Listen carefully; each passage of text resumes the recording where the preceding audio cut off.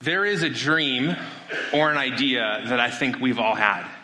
And it happens when you walk past your attic, or you go to visit an older relative, or maybe you drive by one of these. And you wonder, I wonder if there's anything that's worth anything there. Like, I wonder if I could find some treasure there. Because there are some stories of people who have found incredible treasure in unlikely places. Like this guy. This is Zach Norris, not to be confused with the heartthrob from the 80s and 90s, Zach Morris. This is Zach Norris, and in 2014, he went to Goodwill in Phoenix and was shopping through a tub of broken watches when he found this rare diving watch. And he paid $5.99 for it.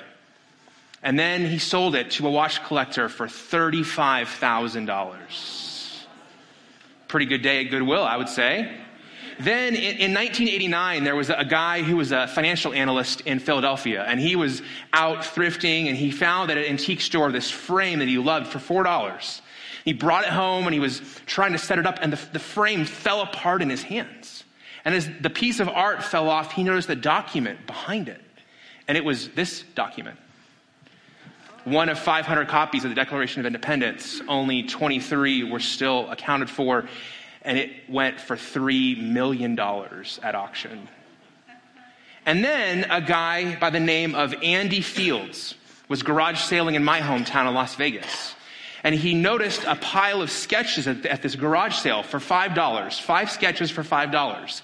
And the woman who was running the garage sale said that her aunt had babysat Andy Warhol, and that this was one of his sketches. And so he bought these 5 sketches of Andy Warhol for $5, went home, found his signature on the back, and they were appraised for $2 million. $5 for $2 million. These are amazing stories. These are why when we go to our grandparents' house, we go through the attic, or when you go to buy a garage sale, you hunt around, or maybe some of you get the idea that I'm just going to try to flip all my stuff on eBay and make a little bit of cash, because who knows how much it's worth. But what's funny is that I think there's something in the church today that is like this. It's a piece of treasure that we've thrown away, that we've given up on. And today I want to explore that with you. Last Sunday, we started this series called Present Over Perfect. And we talked about the fact that as we begin a new year, one of the key parts of a new year is a new rhythm. Because for many of us, our rhythm in our lives is marked by things like noise and busyness and a hurried spirit. Now, on a day like today, it's hard to hurry because you're going to end up on the side of the road. But on many days for us, the challenge is that we cram so much into our day and we live at such a crazy pace that it's hard to hear from God. It's hard to connect with God. And we said last week that it's hard to hear God when you hurry. And we've heard from so many of you who that message reflected where you are and where you're struggling. And we're so glad that this series is arriving at the right time. But today, as we talk about a practice, a discipline, an act that will help us maintain this present focus as opposed to just trying to create a perfect life, I want to acknowledge that for some of you, you've heard about this before, and maybe you've thrown it in the trash. Maybe you've heard about this before, and so when I share this concept with you, you're just going to roll your eyes and go, yeah, whatever. But you made it through the snow today, so you might as well lean in and listen, right? You might as well give this a shot. And so today, I want to talk to you about a treasure that I think we've thrown away, we've overlooked, and we've missed. Want to know what the treasure is? It's this word called Sabbath. Sabbath. Sabbath is an old word. It's rooted in the Old Testament. It's actually part of the Big Ten, the 10 Commandments. And the word Sabbath simply means a day reserved for rest and worship. That's what Sabbath is. It's a day reserved for rest and worship. In the Old Testament, and for people who are Jewish, that day is Friday from sundown to Saturday at sundown. The early Christians, many of whom were Jews, shifted that day to Sunday because Christ rose from the dead on Sunday. But I think within Sabbath is something that would really help a people who are struggling to live at a pace that's leaving us exhausted, burned out, frustrated, and not hearing from God. But the challenge is, as I said, there are some very real obstacles that get in the way of us experiencing this. And I want to talk about three this morning as we get started. The first one is legalism. Now, when I use the word legalism, what I mean is the kind of religious life where we do all of these things to earn God's love and approval. So legalism is simply this idea that if I do all of the right things, then God will love me. And if you know somebody who lives according to legalism, there are two words that probably describe the person that you know: pride and control. Because legalism makes us proud of all the things we've done, and it gives us this idea that we can control God until God doesn't follow the rules and something messes up and we go, what's the deal with that? But for many of us, Sabbath fits in this legalism, and it's a barrier because we've watched people who had a very legalistic approach to Sabbath. They couldn't do anything, or they could do nothing fun, or it was really restrictive. And so we said, I don't want anything to do with that. That's kind of Old Testament. That's just legalistic. I don't want anything to do with that. Another obstacle in our way is leisure. You might say, how is that an obstacle? That's a good thing, right, Scott? I have free time. I can relax. Well, leisure is kind of the goal, I think, for many Americans. How do I get the majority of my time that is not spoken for so I can just enjoy it and do nothing? The challenge is that for many of us, we are looking to leisure for what God intended to give us through Sabbath. We're looking to vacation or rest or relaxation for something that only God can give us. And for many of us, we've elevated leisure to an unhealthy level. And I'll just say this right now, and you can send me an email if you want, but I think we need to recognize that we're living in a culture that doesn't line up with biblical values, including when it comes to work and rest. Some of our American values when it comes to work and rest and retirement and life are actually more American than they are biblical. And then the third obstacle is this one: I haven't earned it yet. For some of us, when it comes to the idea of taking a day to rest and worship, a whole day, we go, that's great, Scott, but I have too much to do. I have too much to accomplish, and I haven't earned that yet. So when I get everything done, then I can do that. Or when I get to a season where I've gotten to a level in my company or my business, then I can rest. Or when I get to a place where I've gotten enough accomplished that I will survive for a day without doing anything, then I will do that. And if this is you, I have tremendous empathy for you, because this is my biggest obstacle. I don't like to rest when I still have stuff on my to-do list. I don't like to rest when I feel like I have stuff that needs to be accomplished. And last month, a little over a month ago, I had one of those days that was just one of those terrible days where you feel like you're just terrible at everything. Like I was a terrible pastor and a terrible husband and a terrible dad and a terrible friend. It was a terrible Thursday. It was just terrible. And I came home and I was in a really, really bad place. I remember laying on my bed with my wife and I had my head underneath my pillow. I was in a dark place, okay? It was a bad, bad day. And when I came out, I said, are you going to ask me what's wrong? And she said, I'm just waiting for you to come out from under the pillow. I'm just here whenever you're ready to talk. And I said, well, I'm ready to talk now. And so I kind of rehashed all of my, issues. And she said, well, you need to take a day and you need to go away. I said, I can't do that. I haven't earned it yet. I have too much to do.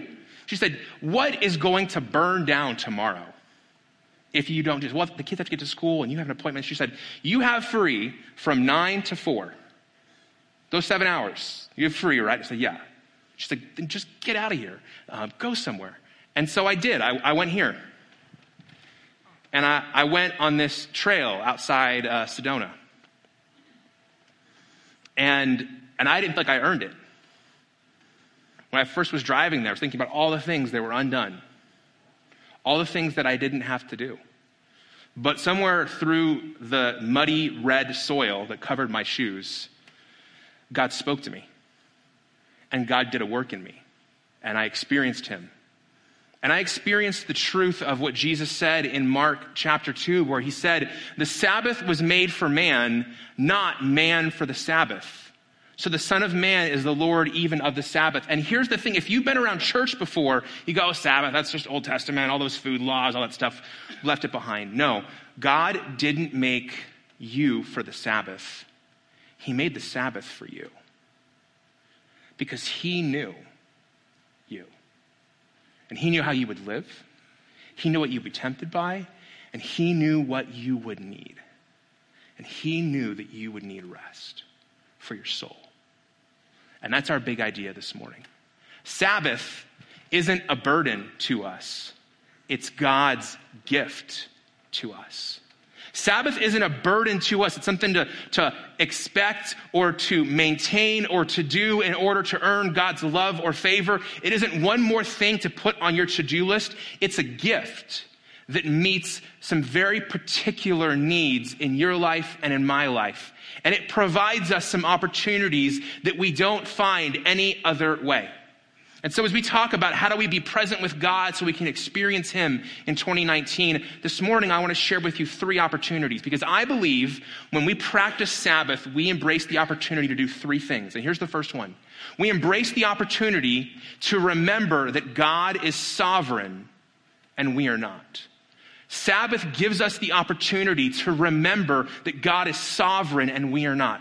The word sovereign is a big word, but it's a simple concept. And it basically means one who possesses or wields supreme or ultimate power.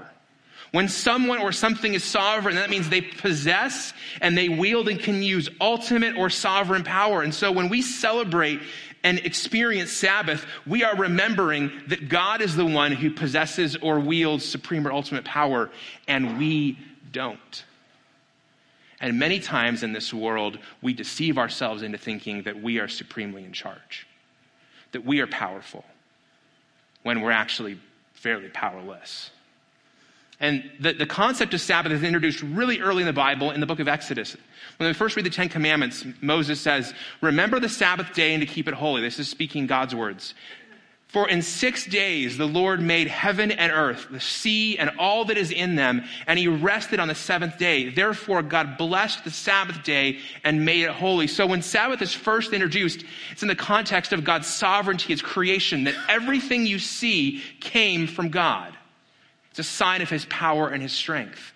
Later on, right before they go into the promised land, Moses reminds the people of the 10 Commandments. And in Deuteronomy 5, he says, "Observe the Sabbath day to keep it holy, as the Lord your God commanded you." He says, "You shall remember that you were a slave in the land of Egypt, and the Lord your God brought you out of there with a mighty hand and an outstretched arm. Therefore, the Lord your God commanded you to keep the Sabbath day." So when he reintroduces it, he puts it in the context of their freedom from captivity and said God was sovereign enough to create everything, and he's sovereign enough to deliver you from hundreds of years of captivity in Egypt. And he calls us, God does, to practice what he does in resting for 1 day a week. In his book, The Rest of God, Mark Buchanan says it this way. He says, "Sabbath is imitating God so that we can stop trying to be God and admit that we need God." Sabbath is imitating God, doing what God does in resting for 1 day a week, so that for the purpose of stopping trying to be God and reminding ourselves and admitting that we need God. There are a lot of things in this world that seem like they're unlimited resources, except for you and me. We are limited resources. And like your phone battery, or the gas in your car, or the food in your house if you have kids, those things run out. And you are a limited resource. Eventually you run out. And Sabbath is a chance to step back and remember that God is the one who's sovereign. He's the unlimited resource. And so we need to stop trying to be God, and we need to admit that we need God. Because when we celebrate Sabbath, when we stop and we pull back, we're trusting that God is powerful enough to take care of the world while we're resting. All of you, I hope, practiced a little bit of this last night when you went to sleep. Sleep is surrender, right? When you lay your head in the pillow, you're saying, I'm just going to trust whatever happens right now. I'm going to trust that the earth is going to keep turning, and my kids are going to be okay, and that situation is going to be okay, and that circumstance is going to be all right for the next 6 or 7 or 8 hours. And when you can't sleep, that time where your head hits the pillow and all of a sudden everything in your brain turns on, and you're reminded of everything you have to do, everything that isn't right in your life, everything that's frustrating, isn't that a sign of all the places where you feel out of control? All those places that you struggle to surrender? See, if you struggle with sleep, I'm going to hazard a guess that you struggle with Sabbath, because it's the same struggle. At the end of the day, it's this question: is God sovereign, or are you? Sabbath forces us to answer that question, because if you're going to take a day, you're trusting that God is sovereign while you're away. And what's so funny is that in the Bible calls people who will not work lazy, and it calls those who will not rest disobedient. And yet in our culture, we have elevated workaholism as the highest value and rest as something to be despised. In the beginning of the ministry of Jesus, as Jesus was advancing in his ministry, John the Baptist said some very special words about his sense of what his life with Jesus was going to be, now that Jesus was taking the scene. And John said these words: "He must increase, and I must decrease." When you celebrate Sabbath and you recognize that God is sovereign and you are not, what you are saying is that I want God to increase in my life, and I'm going to decrease. And there's a word for that: painful.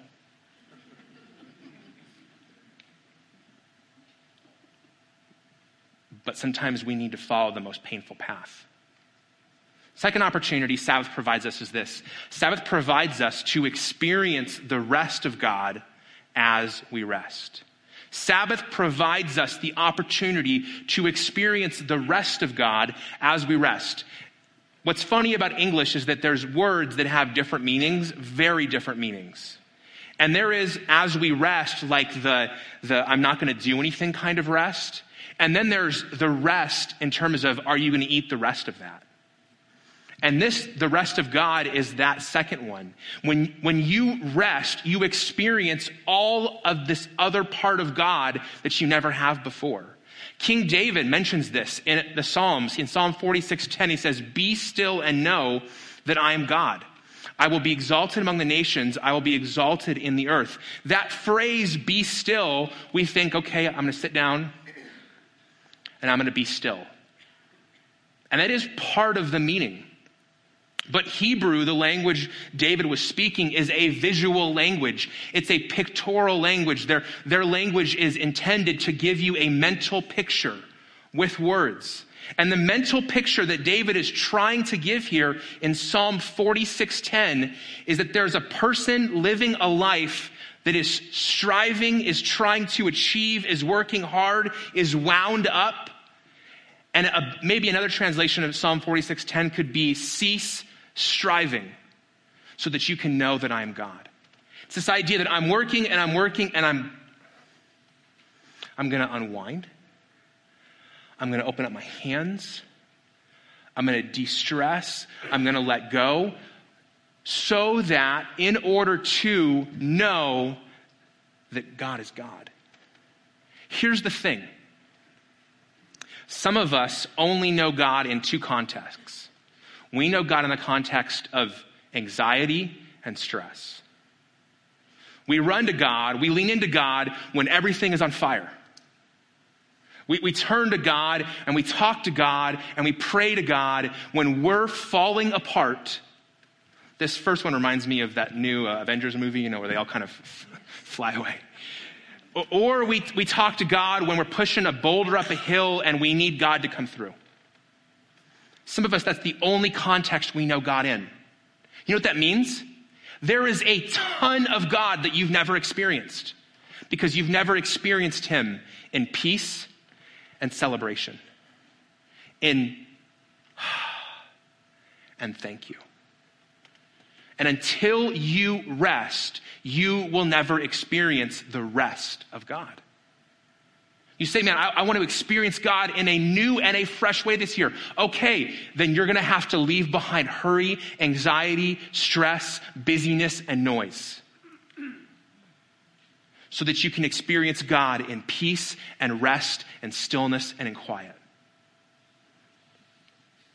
In Psalm 23, David gives us this famous psalm. If you've ever read the Psalms, you've probably read this psalm.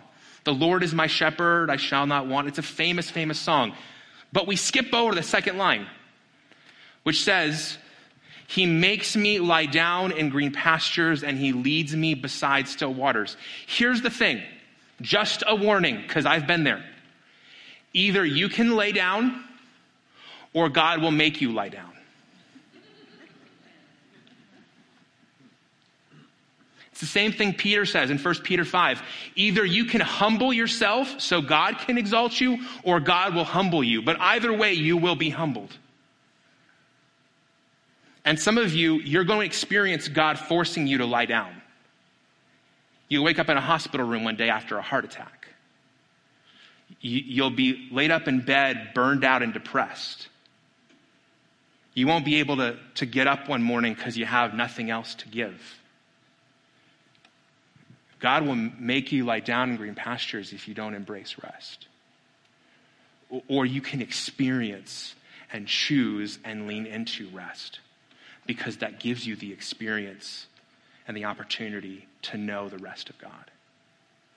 The third opportunity that Sabbath provides us is to tear down the idols which are fighting with God for our hearts.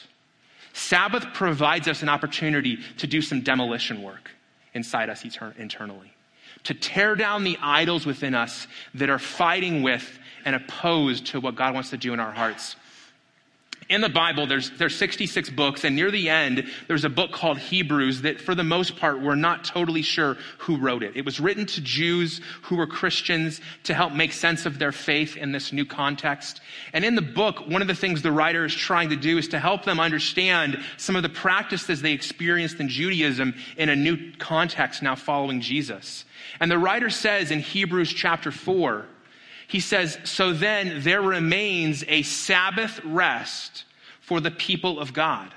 For whoever has entered God's rest has also rested from his works as God did from his. And then he continues. He says, let us therefore strive to enter that rest, so that no one may fall by the same sort of disobedience.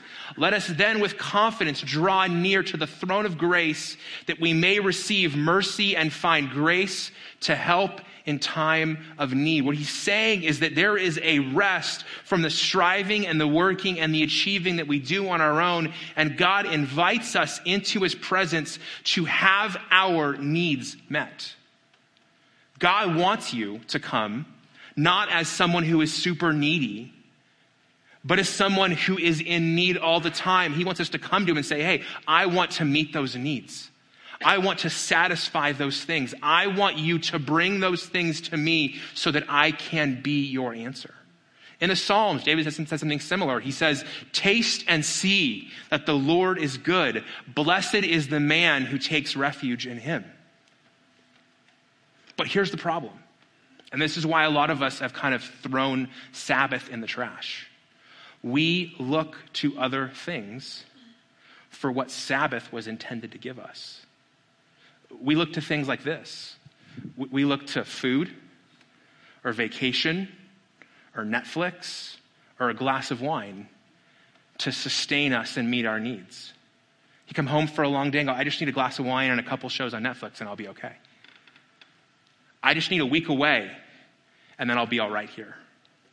I just need to gorge myself on food, which is the sin of gluttony the church never talks about. That excess there. We discuss excess of drinking and excess of sex. We never discuss excess of food. But we are taking these things, which I'm not totally certain are inherently bad. I'm not going to have a discussion about the Bible's teaching on alcohol today. I don't have time. But there's nothing inherently bad about Netflix or vacations or food. But when you take those things and you give them a role and a place that God was intended to have, what you have done is you've made an idol.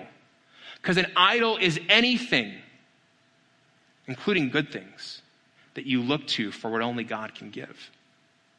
And for many of us, we resist the idea of Sabbath. We go, I have all I need, Scott, to get that. Yeah, that's the problem. You have all your gods that are fighting with your heart for God's place. This is even part of the Old Testament too. In Isaiah, he says, in returning and rest, you shall be saved. In quietness and trust shall be your strength. But you were unwilling. God has made it possible for all of the needs in your heart to be met through him. But many of us are unwilling because we want to hold on to our gods that have been meeting those needs, that have been making us feel better about ourselves. And one of the ways I believe God helps us to be saved and have strength is in returning and rest and in quietness and in trust, and that's Sabbath. That's leaning into him. That's for a day, taking time to just stop and be still and allow God to rest, to refuel you as you rest and worship him. And what's so funny is that in the New Testament, do you want to know what Jesus' favorite activity was on the Sabbath? It wasn't running on the beach. It wasn't eating a great meal. It wasn't taking a long nap. His favorite activity on the Sabbath was healing people, which is why the Pharisees hated him so much. He was taking the day that they used to oppress people and he was setting them free. And in Mark chapter 3, Jesus says to the Pharisees, is it lawful on the Sabbath to do good or to do harm, to save a life or to kill? But they were silent. And he looked around at them with anger, grieved at their hardness of heart, and said to the man whose hand was sick, stretch out your hand. And he stretched out his hand, and his hand was restored. I wonder if you have a place that's sick in your life. I wonder if you have a place that's experiencing the brokenness and the reality of our sinful, fallen world. And I wonder what it would look like if instead of you looking everywhere else but God for healing, you looked to him. Because you begin to recognize that Sabbath isn't a burden, it's a gift.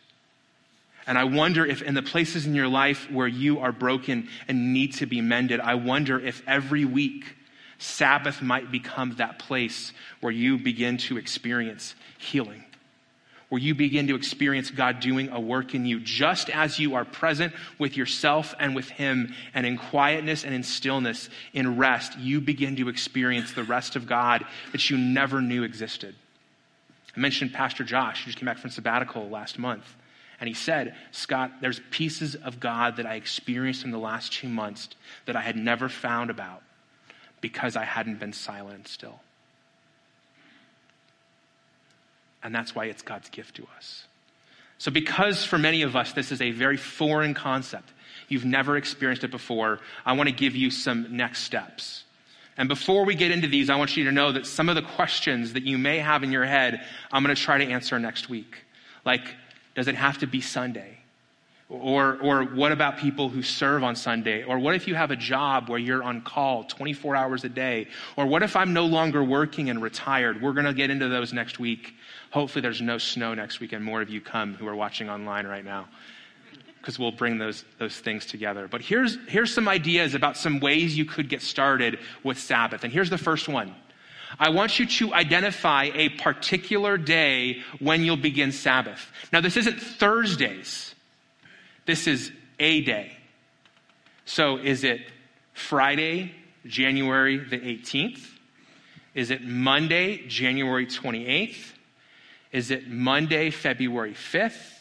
Is it Saturday, February 3rd? I'd encourage you sometime in the next 3 to 4 weeks, pick a specific day of the year that you're going to begin practicing Sabbath and you're going to give it a shot, okay? Pick a day. Number 2, create a plan for your Sabbath. Create a plan for what that day is going to look like. And here's the plan I'm recommending to you. It's 3 things, okay? It's ceasing from the necessary, embracing what gives you life, and being present with God. Cease from what's necessary. So all of the things that typically weigh you down with obligations and expectations and your to-do list for a day, you're going to set those aside. So if you spend the majority of your day doing laundry and dishes, this is a laundry and dishes free day. Paper plates or build a stack, that's what it's going to be. Embrace what gives you life. Figure out what refuels you and do that. For some of you, it's being in nature. For some of you, it's going for a mountain bike ride. I joke with Pastor Josh, riding a bike like that would give him life. Riding a bike like that would take my life. So we're going to do different things. But embrace what gives you life. And then third, in that, be present with God. Pay attention to God in a way that you never have before, or that you don't normally. Maybe if you struggle with prayer, you're going to make a larger part of your day prayer. Maybe if you struggle with reading the Bible, you're going to do that. Maybe if there's a book that you've been putting off reading, you're going to do that. Cease from what's necessary, embrace what gives you life, and be present with God. Okay? You're going to do that one time. And then third, you're going to expand your practice. So you're going to take that one day and go, hey, what would it mean if I did that once a month? Maybe if you're already doing this once a month, you expand and you do every other week, or you do every week. Again, because this is not legalistic, and because we are not under that law that Jesus was speaking to in that day, we have the flexibility to pursue and develop this practice. But I will tell you that the people who I've found who do this well, the reason why they do it well and I do it poorly is because they do it consistently and I do it occasionally. Successful people practice consistently what unsuccessful people practice inconsistently or occasionally. So it's, how can you begin to be consistent, whatever that is? To give you a little bit of taste of what this means and looks like, I'm going to ask you to close your notes up, set them down, set your phone aside that you were texting somebody with just now about where you're going for brunch. And I want you to take your hands, I want you to put them like this over your heart, both hands, okay? I want you to close your eyes. And I want you to feel your heart beat.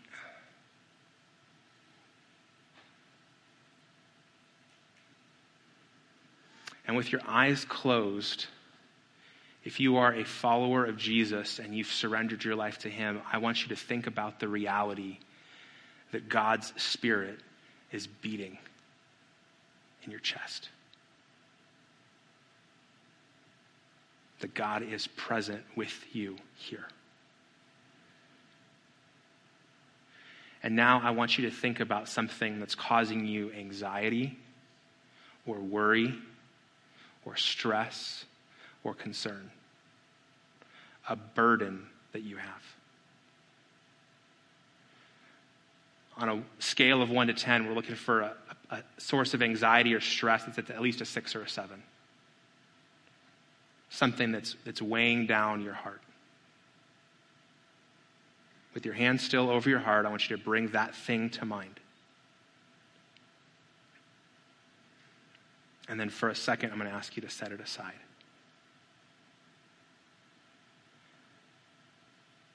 I'm going to read a couple scriptures over you as you listen that talk about the truth of God's presence with us.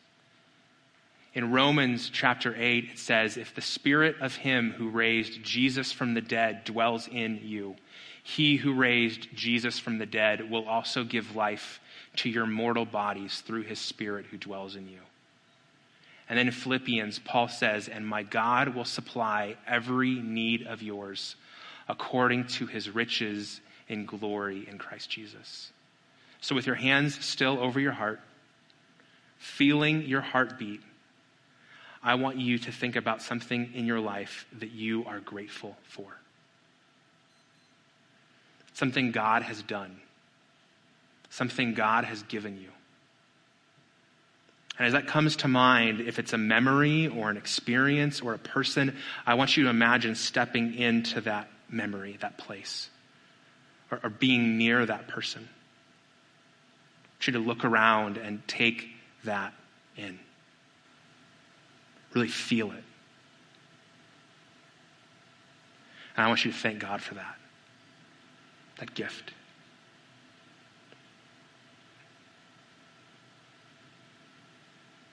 Now I want you to think of a second gift that God has given you that you have to be grateful for. It could be a thing or a place. It could be a person or an experience. I want you to fully immerse yourself in that thing and feel the gratitude that's in your heart for that you didn't deserve that. And I want you to silently in your heart tell God how grateful you are for that. Express to him how you feel for him entrusting that to you.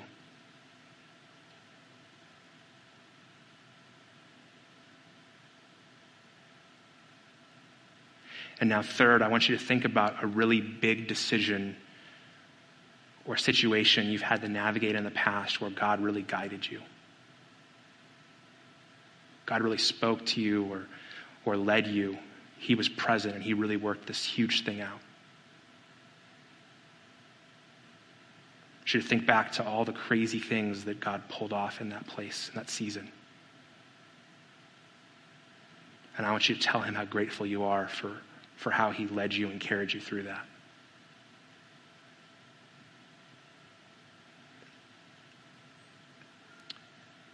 And now I want you to bring back to mind that thing that was causing you anxiety or worry or concern a few minutes ago. And I want to ask you a question. What is God calling you to do there? What is your next step? And if you feel like God's really spoken clearly to you right now, there's something in your gut or something in your head that you know you're supposed to do, will you raise your hand right now? Raise it high if you got clarity on that thing. Okay, open your eyes. Hands all across the room.